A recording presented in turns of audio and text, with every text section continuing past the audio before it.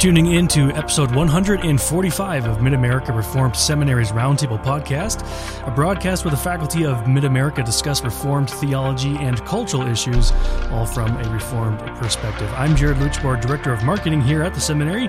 Thank you for tuning in. Well, I have the pleasure today and for the next few episodes to sit down with Dr. Alan Strange, Professor of Apologetics and Church History here at Mid-America Reformed Seminary.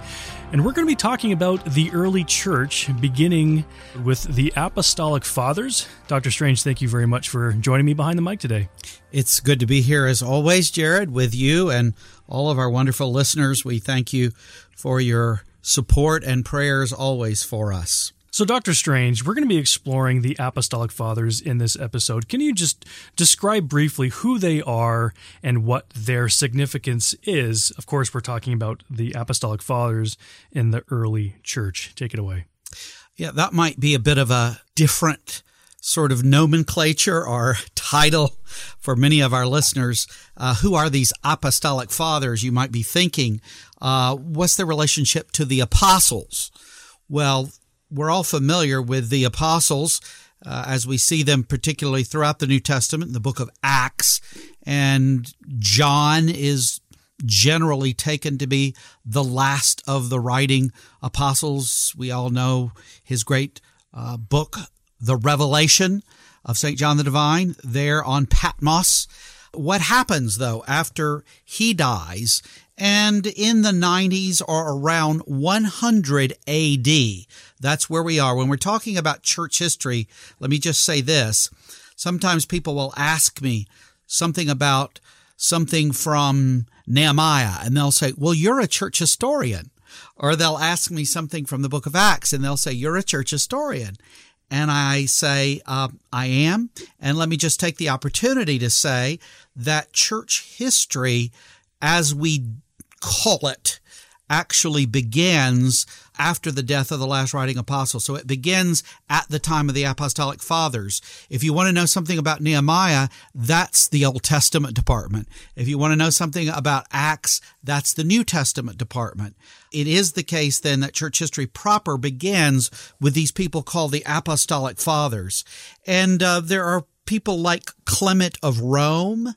He is reckoned as by the Roman Catholics as the third successor to Peter as the Bishop of Rome. Now, all of this is pretty debatable about Peter being there in Rome. We don't know these things, but we do know that Clement, from what he writes, probably knew some of the apostles, and he has one particular work attributed to him, the first epistle of Clement. That's to the Corinthians. We, of course, know Paul had some epistles to the Corinthians, one or two of which aren't in the Bible. Others are. And Clement had this work to the Corinthians, and it's the earliest post-biblical piece of literature that we have in its entirety. So it's really important in that way.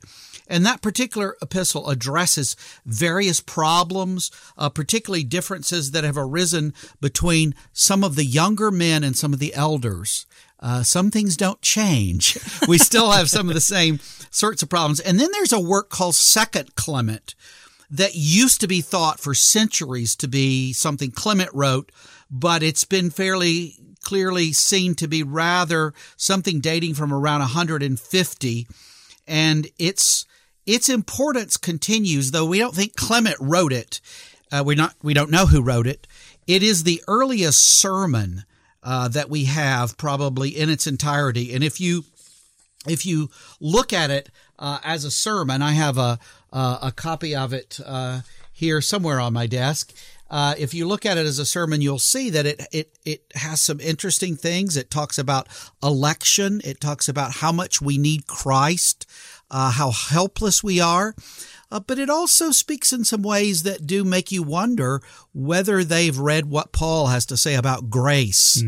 And it sounds rather legalistic at some points. Legalistic is not saying what God requires. That's just proper to preach what God requires and how we can't fulfill it and how Christ fulfills it, but how we in gratitude seek to walk with Him and bring forth those fruits of obedience. Legalism, what I mean by that is something added to the Word of God, or something that makes it sound as if there's some merit on our part. So at any rate, you see some deficiency there of expression in 2 Clement.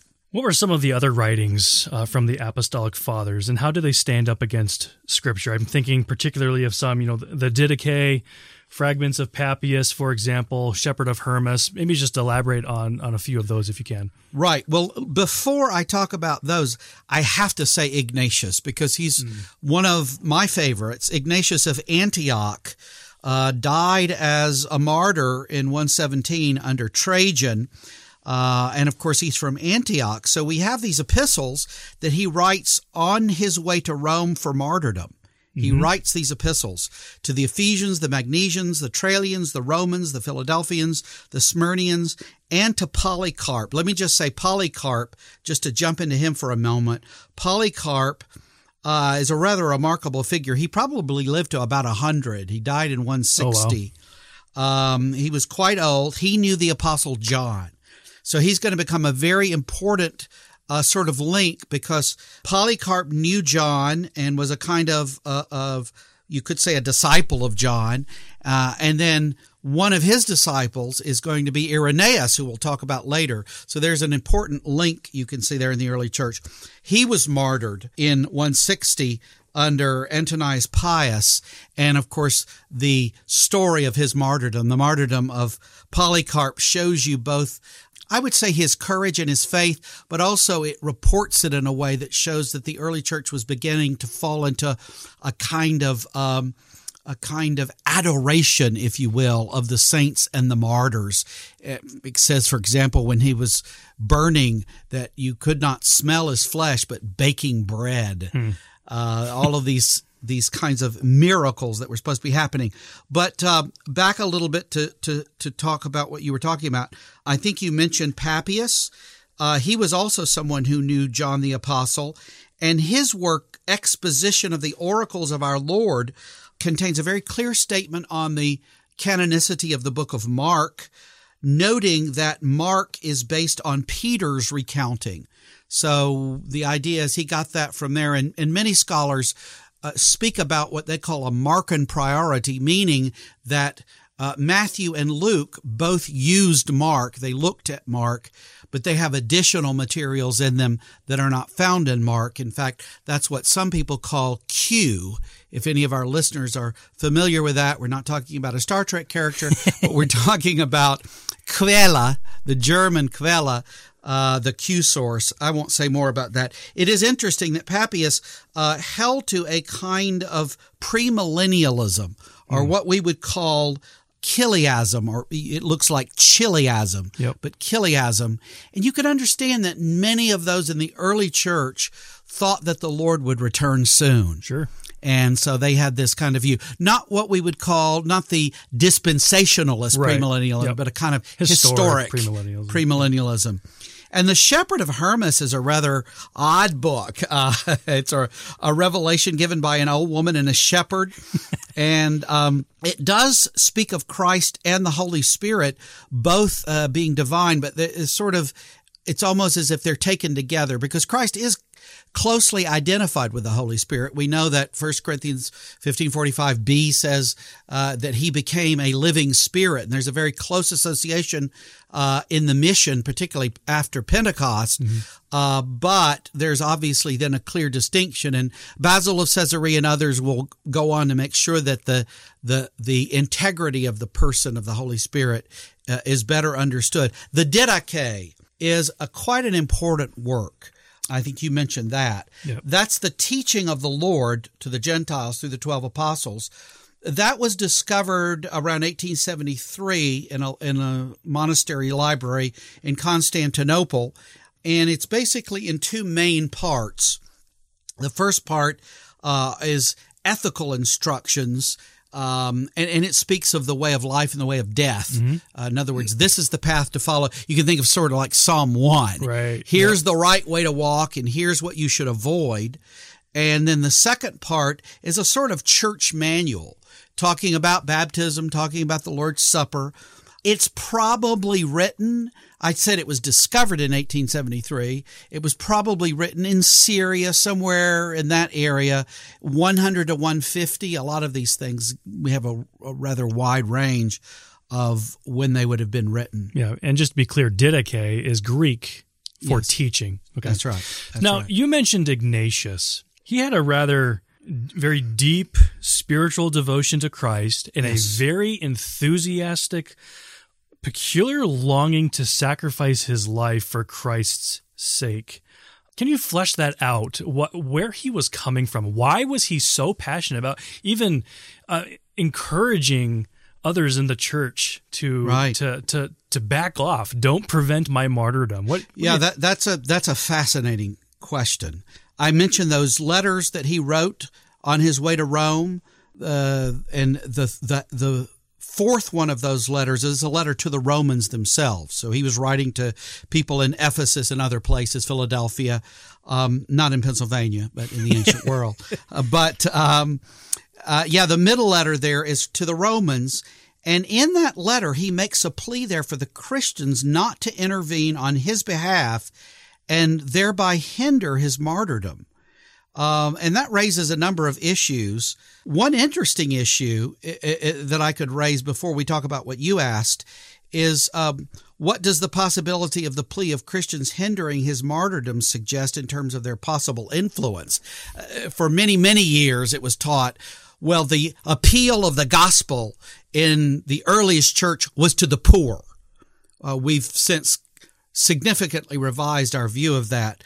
People like Wayne Meeks in his book on the first urban Christians, Rodney Stark in his Rise of Christianity, Ben Witherington, who has done a lot of work, socio-rhetorical work, has emphasized that there was a kind of middle class and even upper class to whom this appeal was made. So presumably there were members in Caesar's household. We know that Paul had an influence there. Mm-hmm. Who were Christians. And so he wouldn't say to Christians, if Christians had no sort of influence whatsoever, they were all simply lower class, he wouldn't say, don't try to stop my martyrdom. Now, some think that he means don't try to stop it by violent revolution. That would be part of it. But I think that clearly part of the way he speaks about it is they would have had other ways to do it than that. But this is the question of why was he so seeming to embrace martyrdom? I mean, we understand if this comes and it has to happen, that's one thing. But he seems to have what comes to be called a come sweet death sort of mentality. And you find this in the early church. There comes to be a premium placed on martyrdom. And it's seen to be the high road to heaven, as it were. And of course, martyr, the word means witness. Right. Which is interesting that the ultimate witness was seen to be death and giving oneself to death. And in these letters, though, we get a number of other things doctrinally. Ignatius clearly affirmed the divinity and humanity of Christ and the unity of all Christians in a spiritual and governmental sense. He's maybe the first to distinguish bishop and elders. There's a lot going on that's worth reading these writings for him. But one thing I think that's really striking is he opposes Gnosticism. And one of the things of Gnosticism was it taught that Jesus just seemed or appeared to be a man. It was a heresy called Docetism, right, that Christ didn't really have a full manhood, but he just simply appeared to. And what point that makes is in the early church, they weren't really confused about whether Jesus was God. Mm-hmm. They were clear that he was God. Now, liberals in recent centuries talk about Jesus as a man, as a great man, and not as God. But in the earliest church, they really got that he was God. They struggled to see how was one who was God, as was Jesus, also man. Mm-hmm. But I think that's very instructive for us. Maybe I could just say to end something about the characteristic of all of this writing. I think you asked about that already as well. What was the characteristic of this writing that we've been talking about? Clement of Rome and Ignatius and Polycarp and Shepherd of Hermas, Papias, the Didache itself. What was it over against the New Testament canon? Does it sound the same? In other words, you go from Revelation right into this material. This is the first material. Yep. I would say this, though this is the most immediate writing that we have, the difference, I think, between that and the New Testament canon is striking. This material is often prolix, it's very wordy, it's labored, it's pedantic, it's didactic in a way that the New Testament material doesn't have that. It has a different feel, I guess you could say. It lacks the freshness and vitality, I think, the real spiritual power that the New Testament canon possesses. And notably absent, I think, is the all of grace theme that's so prominent in Paul. And one work that highlights this, it was his dissertation some years ago, is that of T.B. Torrance, who wrote The Doctrine of Grace in the Apostolic Fathers. And I don't, excuse me, I said TB, I mean TF. I don't agree with everything Torrance says in this work, of course, but he does point out some interesting things. And one of the sentences in his conclusion is, the gospel carries with it an eternal indicative, but post-apostolic Christianity labored only under an imperative. And so all the indicative that you get in the Gospels and in Paul's writing especially, it is somewhat absent in this writing we're talking about of these apostolic fathers. They tend to very much emphasize not so much what has been done, but what we must do. Sure.